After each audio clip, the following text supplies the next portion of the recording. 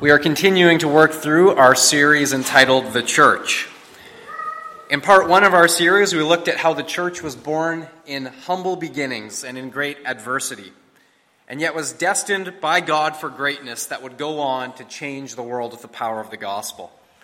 We were also reminded how the church, translated from the Greek word ekklesia, is not talking about the building or the structure we're in. Rather, the church is talking about the gathering of believers.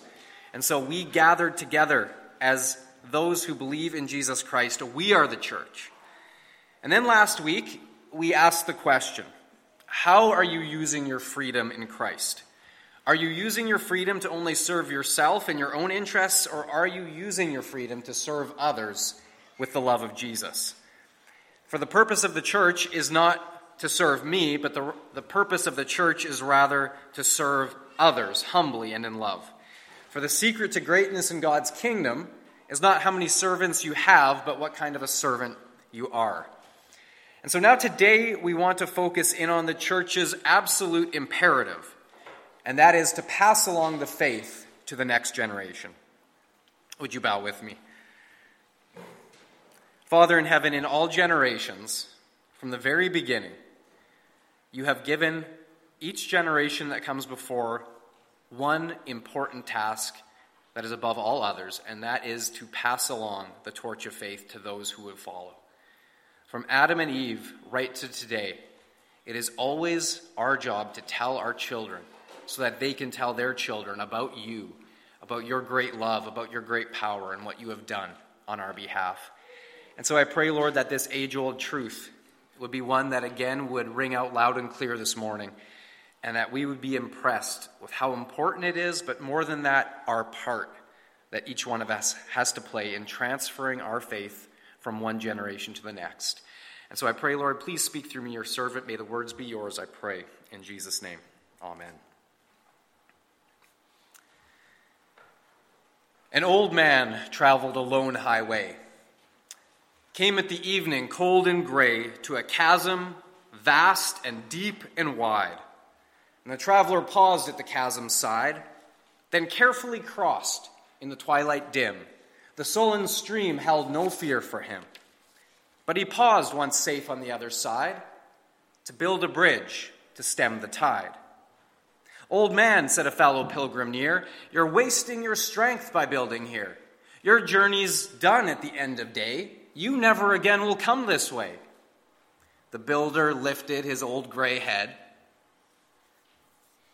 "Dear friend," he said, "on the road I've come, there follows after me today another whose feet must pass this way. The chasm that's been as naught to me, to that fair-haired youth may a pitfall be. He too must cross in the twilight dim. Dear friend, I'm building this bridge for him." In Psalm 78, verse 3, we read this: "What we have heard and known, what our fathers have told us, we will not hide them from our children. We will tell the next generation the praiseworthy deeds of the Lord, his power and the wonders he has done." To build a bridge. Have you ever seen a bridge that built itself before? Has anyone seen a bridge that built itself? Has anyone crossed a bridge that built itself? Would you trust such a bridge?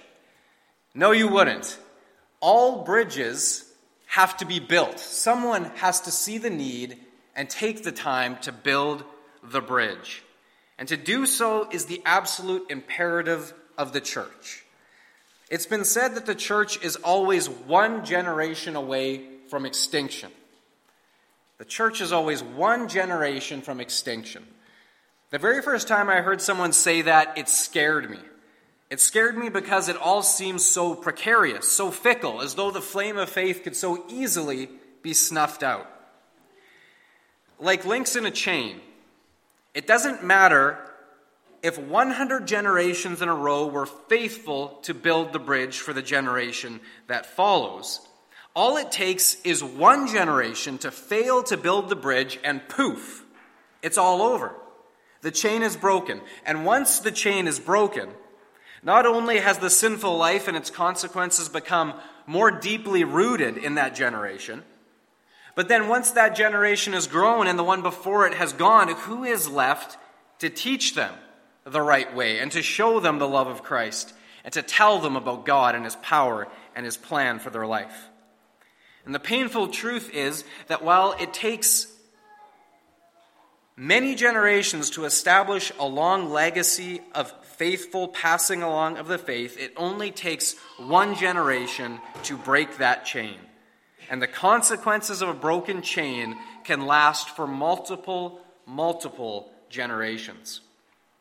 The most clear example of this taking place, we can look in the Old Testament to the account of Judges. If you take your Bibles, turn there with me this morning to Judges chapter 2. As you're turning there, the backdrop to this story is, of course, Israel that has finally taken possession of the promised land. They've gone into Canaan, and under the courageous leadership of Joshua, they have militarily taken the land. They have driven out the Canaanites before them or subjugated them underneath them. Now, most of you will remember at the conclusion of all of these victories, Joshua's final farewell address to the nation that took place shortly before his death, where he famously said these words that many of you, and I know we do, we have these words on our living room wall. This is what he said. Now choose for yourselves this day whom you will serve, whether the gods that your forefathers served beyond the river, or the gods of the Amorites in whose land you are now dwelling. But as for me and my house, we will serve the Lord. And all the people responded, we too will serve the Lord because he is our God. And they all lived happily ever after. Right? Nothing went wrong for Israel after that because they said it, they meant it. We too will serve the Lord because he is our God. Well, as Paul Harvey used to say, now the rest of the story. Judges 2 verse 7. The people served the Lord throughout the lifetime of Joshua and the elders who outlived him and who had seen all the great things that the Lord had done for Israel. Joshua, son of Nun, the servant of the Lord, died at the age of 110. After that whole generation had been gathered to their ancestors, another generation grew up who knew neither the Lord nor what he had done for Israel. Then the Israelites did evil in the eyes of the Lord and served the Baals. They forsook the Lord, the God of their ancestors, who had brought them out of Egypt. They followed and worshipped various gods of the peoples around them. They aroused the Lord's anger because they forsook him and served Baal and Asherah. In his anger against Israel, the Lord gave them into the hands of raiders who plundered them. He sold them into the hands of their enemies all around them, whom they were no longer able to resist. Warren Wiersbe wrote this. It has been said that the first generation fights the battles. The second generation claims the spoils and enjoys them. And the third generation sells out to the enemy. Now that might be a little bit of an oversimplification, and thankfully that's not always the case. But this is exactly what happened with Israel. Joshua and Caleb, their generation, they won the battles. The next generation, they saw what God had done and they lived for him. But the third generation, they sold out to the enemy. Now there's two things I want to highlight for you from this passage. First, look again in the middle of verse 10, this line. Another generation grew up who knew neither the Lord nor what he had done for Israel. And so here we see two types of knowledge that are lacking. There is knowing things about God, and then there is knowing God personally. The third generation after Joshua had neither types of knowledge. They didn't know God personally, nor did they know what God had done. And this speaks to those two types of knowledge. They don't have either. So how is this possible? How could this generation, only one generation removed from those who were eyewitnesses to the mighty acts of God, like the walls of Jericho tumbling down, crossing the Jordan River at flood stage, and all of the other mighty acts of God, they had seen them with their own eyes. One generation removed doesn't even know about that. How is this possible? Well, the answer is self-evident. They simply weren't taught. Now today we see all the time that people can grow up in the church and they can gain some intellectual knowledge about God and what he has done. But they fail in the second category of knowledge. They never come to know God personally through a relationship with Jesus Christ. I had some close friends growing up who fall into this category. They learned the Bible stories. They knew about David and Goliath. They knew about Noah and the ark and all the other classic stories of the Old Testament, but they never came to know God personally. And so their hearts were never with him, and they grew apart from him. And while it's always sad to see, I understand how this can happen. I understand that without personally connecting with God through a personal faith in a heart-to-heart relationship with Jesus Christ, without that, everything else is just head knowledge, and it lacks the power to transform us from within. We can learn a lot of head things, but those things by themselves, as good as they might be, as true as they are, they lack the power to change us from within. Only the living presence of Jesus Christ through a personal relationship can transform us from within. Just knowing things is not enough. And now some people will use this as an argument against heavy biblical teaching. But that's the total wrong approach. Because while you will find some people who know things about God but don't know God personally, I have yet to meet the person who knows God personally but doesn't know anything about God. Right? You can't come to know God personally unless someone first tells you about him and things about him. And so we see that the right response is to do our very best to make sure that not only are we teaching the next generation about God and his power and the things he has done, but we must also be intentional and aware that our lives demonstrate what a heart-to-heart relationship with God through Jesus Christ looks like.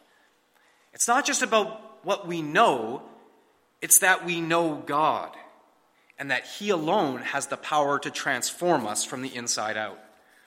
And so it begs the question, are you and I, both as individuals and as the collective church gathered here today, are we modeling to the next generation a transformed life and the power of Jesus Christ living within us?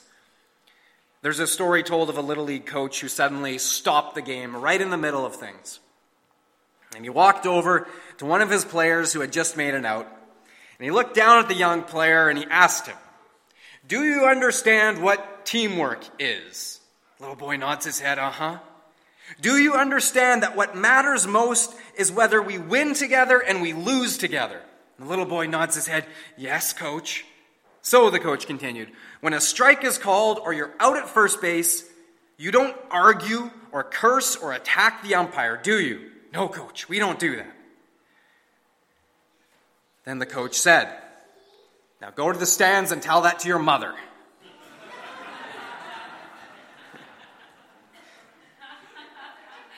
Hopefully none of you are that parent.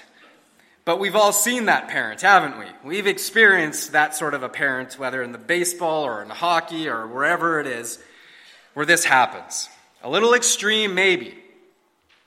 But it highlights the point that our kids are watching us and they are listening to us. And it's not just what we teach them, it's how we live that they're looking at.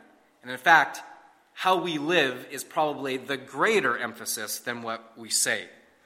In the third generation after Joshua, here we see that the generation that came before somehow failed in neither teaching them about God nor showing him properly what it looked like to know him.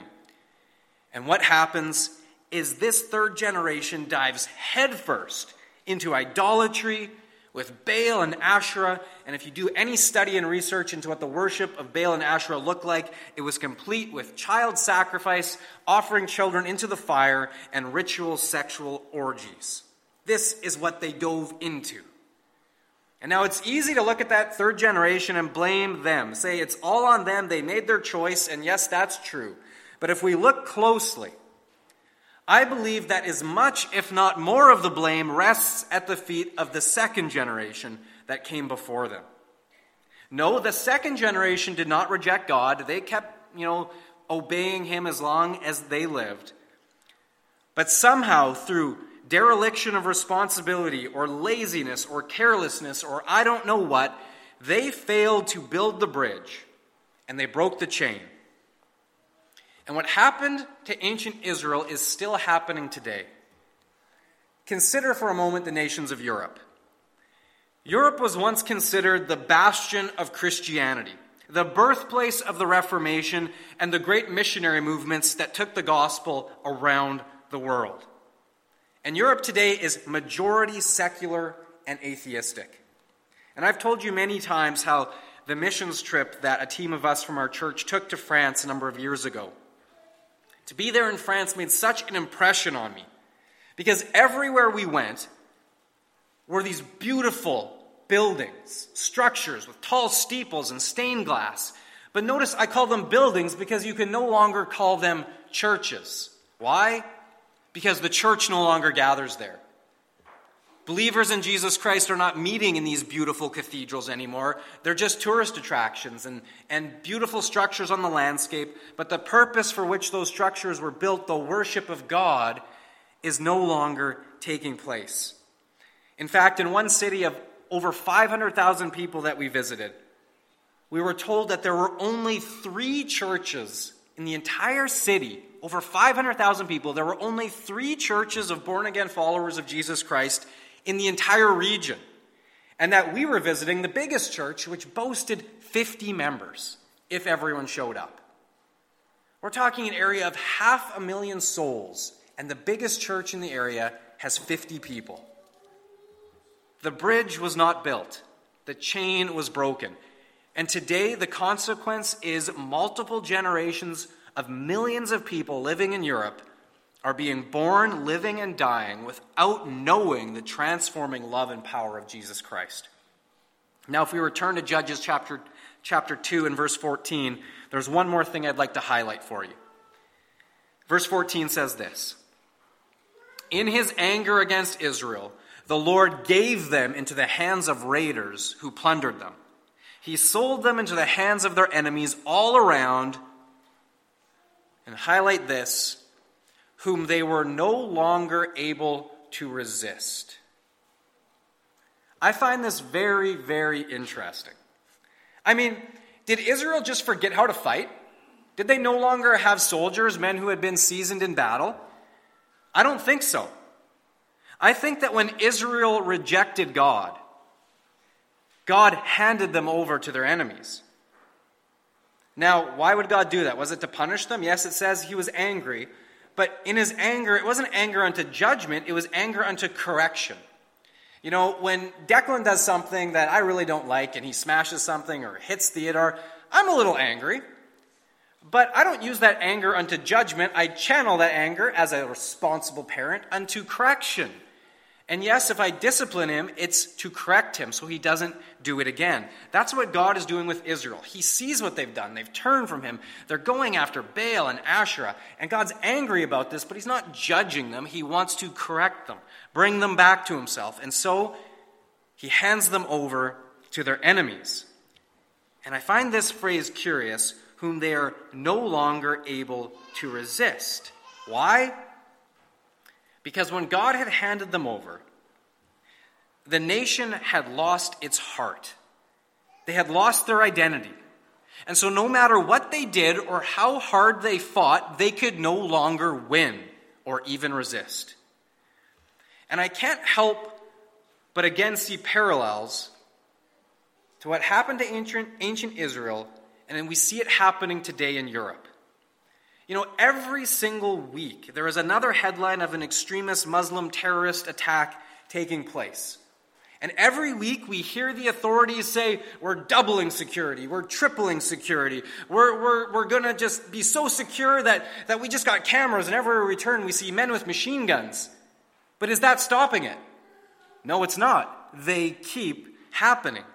And finally, the authorities are kind of shrugging their shoulders and saying, well, we don't really know how to stop it, so I guess we've just got to get used to it.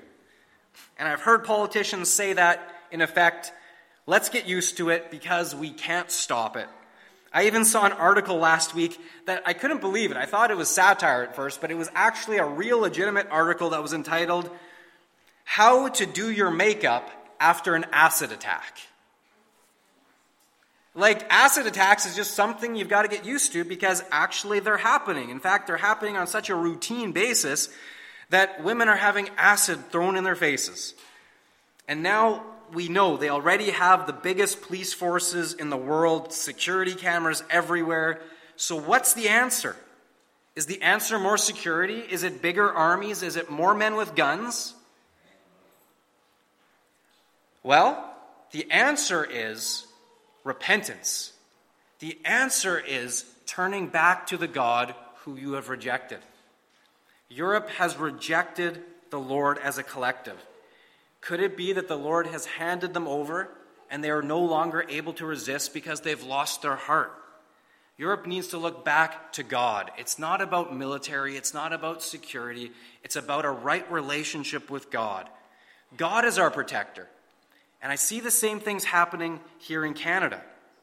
It's not about how secure we are militarily. It's about how secure we are in our relationship with God. I truly believe that.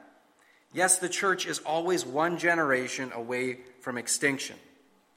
And as scary as that is, God has designed it that way for a reason. And that reason is that each generation cannot rest on and be content with what the generation did before them. Each generation must take the mantle of responsibility for themselves. Each generation must grow up and take seriously their God-given mission to turn around and build the bridge of faith for those who follow after us. Now, we can't greatly influence what's going on in Europe or even in Canada on a national scale. But you know where we do have an incredible amount of influence? In fact, do you know the single place where you have more influence than anyone else alive on planet Earth today? Your own home. You have more influence in your own home than anyone else. And this applies both to people with children still at home and to those with children who are already grown. Now, you may have heard of a young pastor named Timothy. And you certainly will have heard of his mentor, the Apostle Paul. In Paul's second letter to Timothy, in chapter 1 and verses 5 to 6, I want you to listen to what Paul writes. He says this, "I have been reminded of your sincere faith, which first lived in your grandmother Lois and in your mother Eunice, and I am persuaded now lives in you also. For this reason I remind you to fan into flame the gift of God, which is in you through the laying on of my hands." So here we see 3 generations of bridge builders. Grandma Lois, she lives out her faith. She passes that along to her daughter Eunice. Then Eunice also does the same, and she passes it along to her little son Timmy. And Timmy grows up to be a great man of faith in the early church. And he too passes along the faith to many more, building more bridges for those to come. 3 generations of faithfulness. This is a small but powerful example that demonstrates the truth of Psalm 78, verses 3 and 4. Let's read it again. "What we have heard and known, what our fathers have told us, we will not hide them from our children. We will tell the next generation." Verse 6, "So the next generation would know them, even the children yet to be born, and they in turn would tell their children." And underline this last part, "Then they would put their trust in God." That's the end result of all of this. We want them to not just know things about God, we want them to put their trust in God, to know Him personally for themselves. Mark it down. The next generation needs us, and they need us right now. They don't need us tomorrow or next week, they need us today. You know, we're not living in a morally or spiritually neutral world right now. You know, the world's not just going to say, you know, we're going to hit the pause button on influencing your children until you're ready to get around to it. No, that's not how this world works. The world is actively influencing the next generation to their ideology, to their worldview, to their way of looking at things that is apart from God and in many ways against God. This world is not morally neutral. Today, kids grow up in a high-pressure world. Anyone who thinks this world is religiously or morally neutral is kidding themselves. We are in a spiritual battleground. All kinds of forces are vying for the hearts and souls of the young.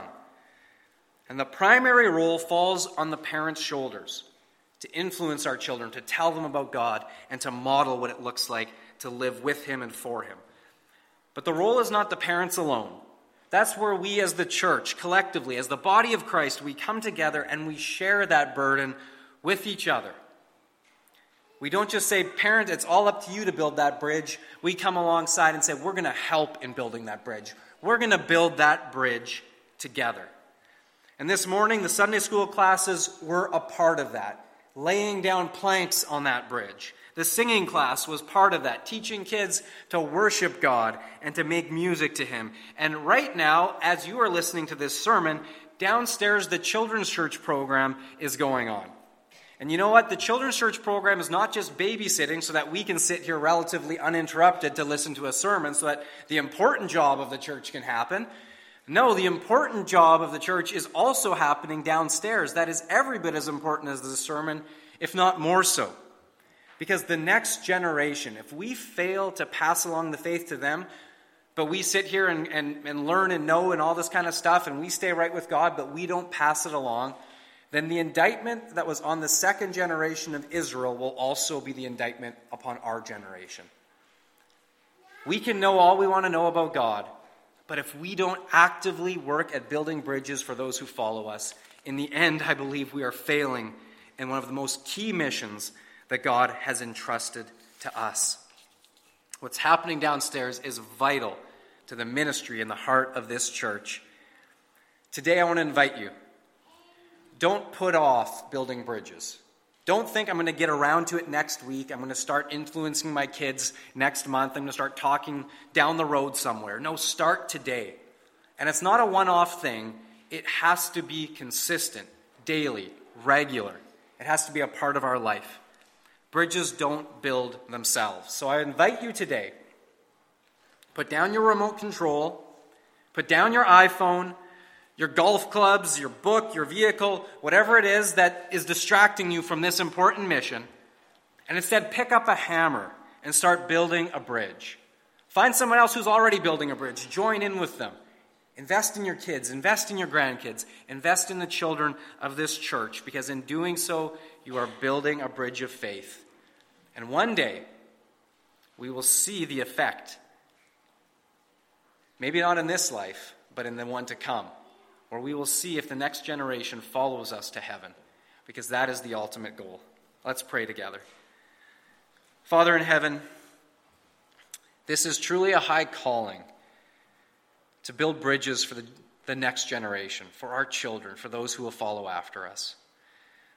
And Lord, as we do so, we recognize that in many ways we fail and we fall short. And so, Lord, we confess and we repent of those ways that we would fall short, where we'd say we're too busy or we're distracted or we're just lazy.